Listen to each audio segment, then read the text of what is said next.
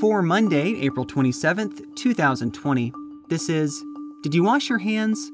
We're a podcast from WABE, answering the questions everyone's asking during the COVID-19 pandemic.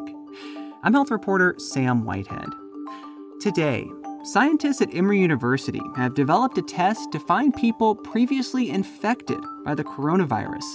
They hope those individuals have developed some form of immune protection against it. We do believe the test that we have is robust enough to detect COVID-19 antibodies, but we don't know yet how protective those antibodies are. Dr. Anish Mehta from the Emory University Vaccine Center joins me to talk about what antibody testing can show us and what it can't. That's next.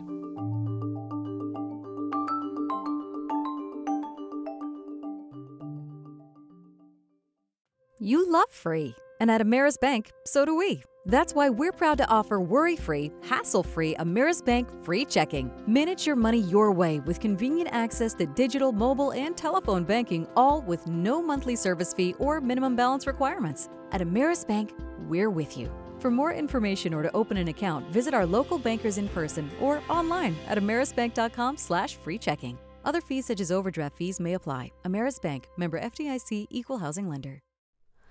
Hi, it's Terry Gross, the host of Fresh Air. We bring you in-depth, long-form interviews with actors, directors, musicians, authors, journalists, and more. Listen to our Peabody Award-winning Fresh Air podcast from WHYY and NPR. Support for WABE's local coverage on maternal health and mortality comes from Georgia Health Initiative, whose mission is to inspire and promote collective action that advances health equity for all Georgians. Learn more at georgiahealthinitiative.org. In the early days of the coronavirus pandemic, there was a lot of focus on testing sick people with COVID-19. But as time has passed, there's been an increased attention on testing to see who has already had the disease. The idea is to identify individuals who have overcome an infection in the past and might have developed some kind of immune protection. Researchers at Emory University here in Atlanta have developed such a test that they've been running for a little while now. Dr. Anish Mehta has worked on the project, and he joins me now for more. Dr. Mehta, thanks for taking the time to talk with me. It's a pleasure to be here with you, Sam. Thank you for inviting me. To start us off, do I have it right that this is kind of the real value of the kind of antibody test that y'all have developed here at Emory University? The antibody tests that we are developing and the ones that we will continue to develop will have multiple functions to help us, help our patients, and also help us understand the disease and the outbreak as it has affected our community. I think initially we're trying our best to test all patients that may have had symptoms with the coronavirus. But as you know, in early March, we didn't have a lot of availability of the diagnostic test. And therefore, we know there are a lot of people with mild illnesses from coronavirus that were never tested.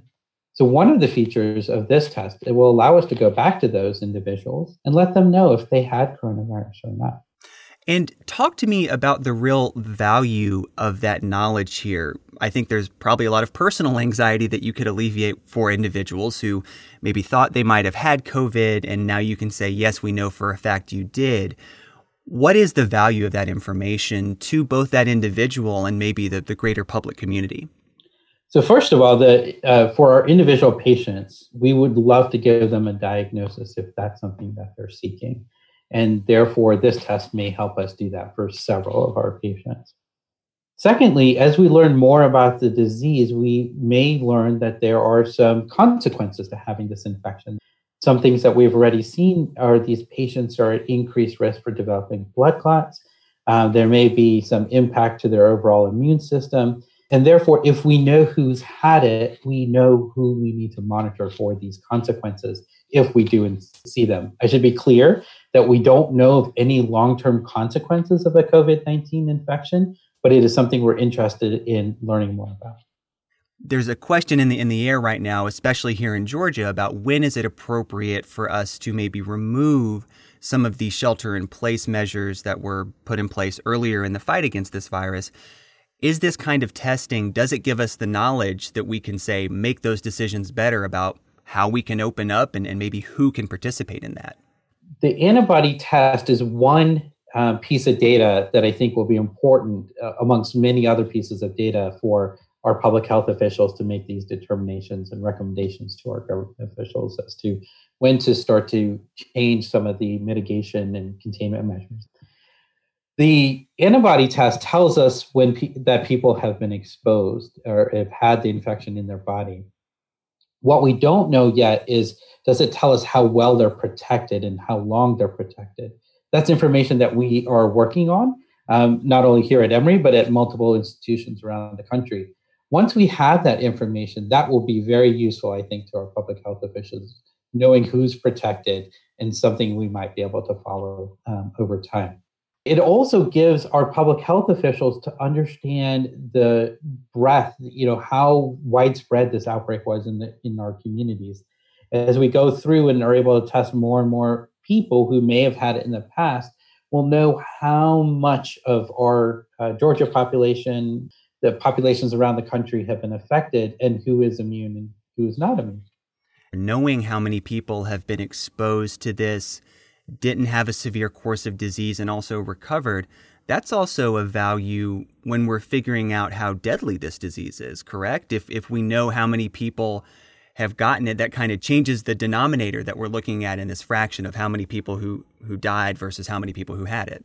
We do not have good denominator data here in the United States yet as to who's been infected with or had COVID-19. And that will help us understand the percentage of people with COVID-19 that need to be hospitalized. But also importantly, these mortality statistics will come far more accurate once we are able to test a wider population. And as you mentioned, once we have good denominator data, all the other statistics will be greatly improved as far as their accuracy. On that question of immunity, you made the point a second ago that we still don't know what having these antibodies in your system, what kind of protection that might give an individual. How do scientists like yourself even start to figure out the answer to that question? How do we eventually find out what kind of immunity someone might have? We believe that the antibodies we're detecting probably relate to some level of protection, but we don't know that yet. We need to prove that. And one of the ways that we do that is look for something called neutralizing activity.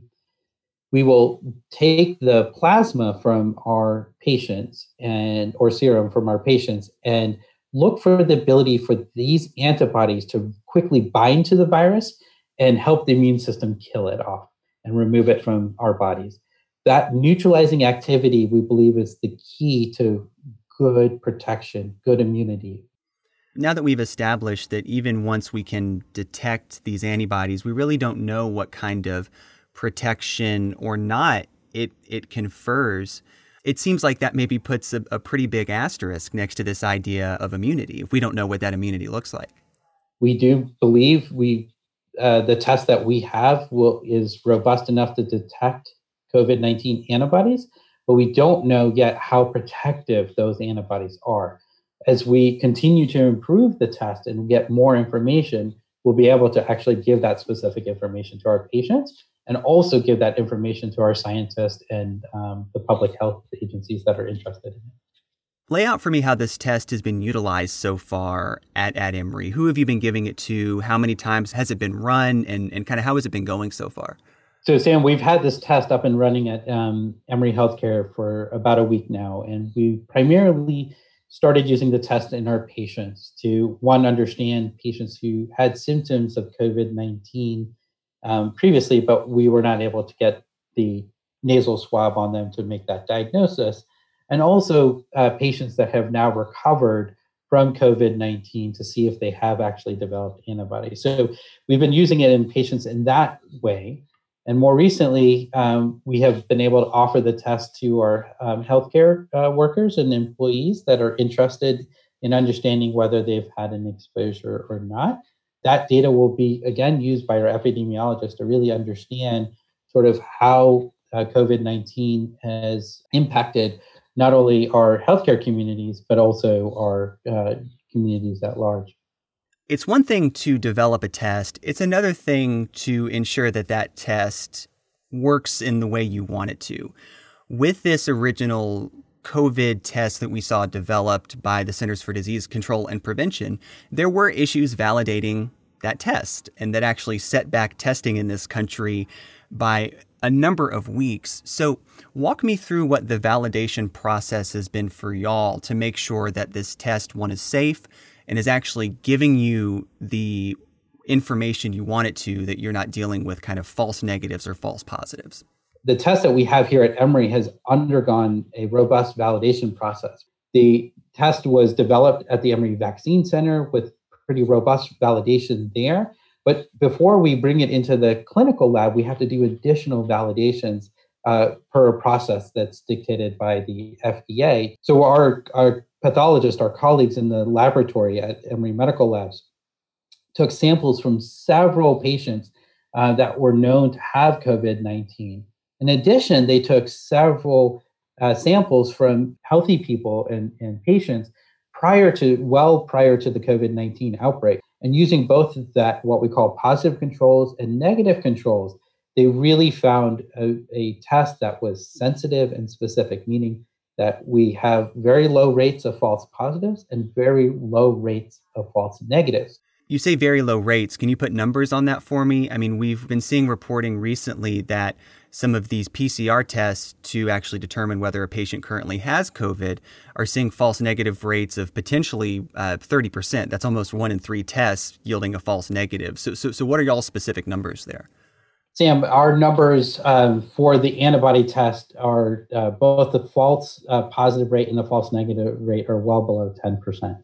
We believe the test is giving very accurate results to our patients, and we don't use any test result just by itself. So again, a clinician uses the test result in relation to what's going on with the patient and what's been going on with the patient as we discuss the result with that individual.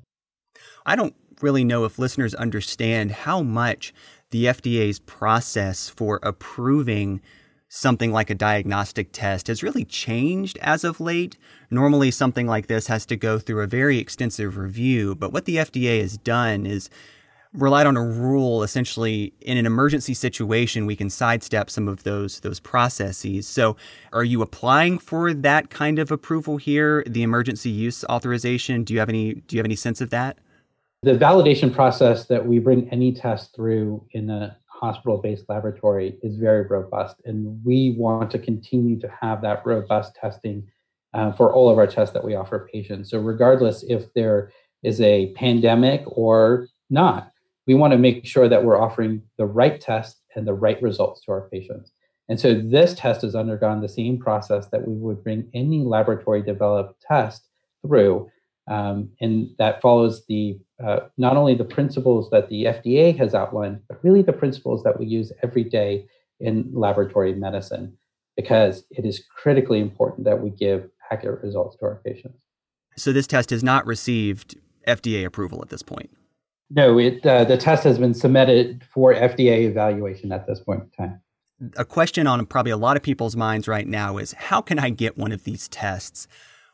What is your sense of, with this test you've developed, how quickly it might be able to, say, get into the hands of the general public?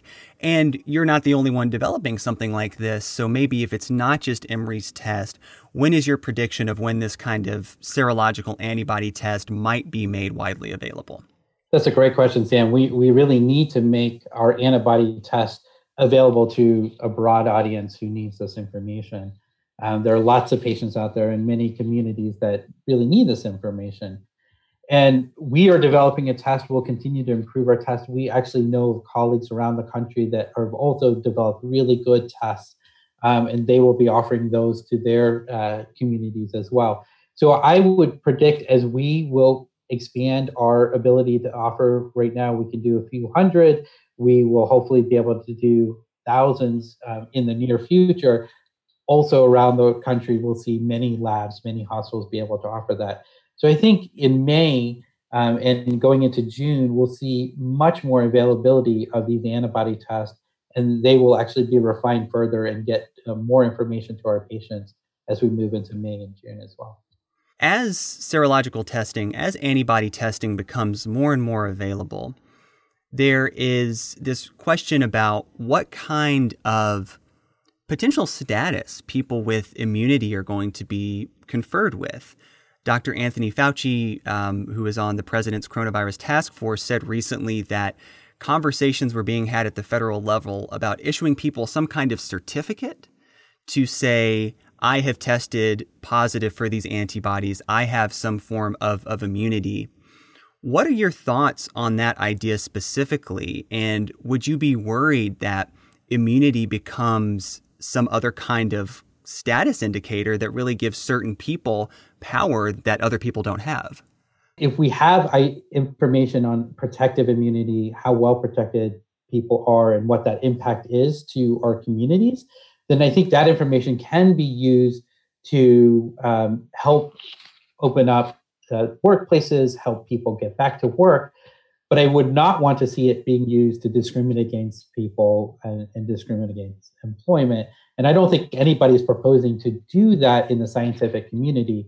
I think what we as scientists and clinicians want to do is give this information so our public health officials can make the best decisions for our communities that is possible.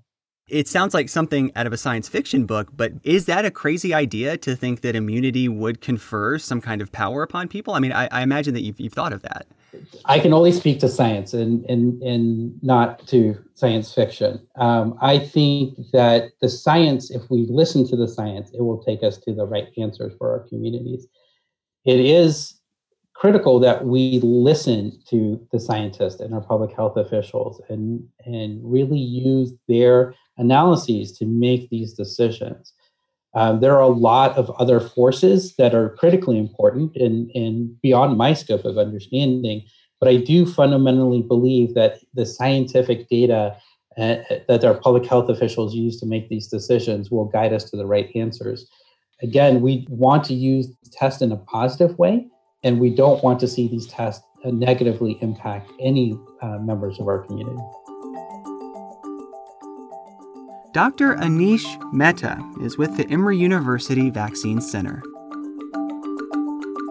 Did You Wash Your Hands is a production of 90.1 WABE Atlanta, where ATL meets NPR.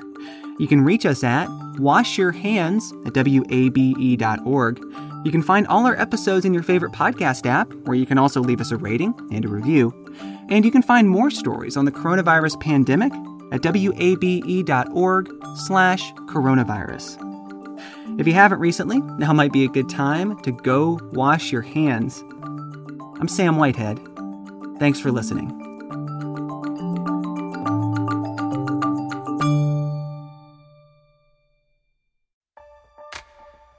The world is full of mysteries. Are ghosts real? Is that yogurt expired? Hey, the unknown can be scary. But when you donate to WABE, you know where your money is going. Your gift supports the journalism that keeps you informed and the programs that pull back the curtain on complicated stories. Help us make the world less mysterious. Become a member now. Go online to wabe.org/donate, and thanks.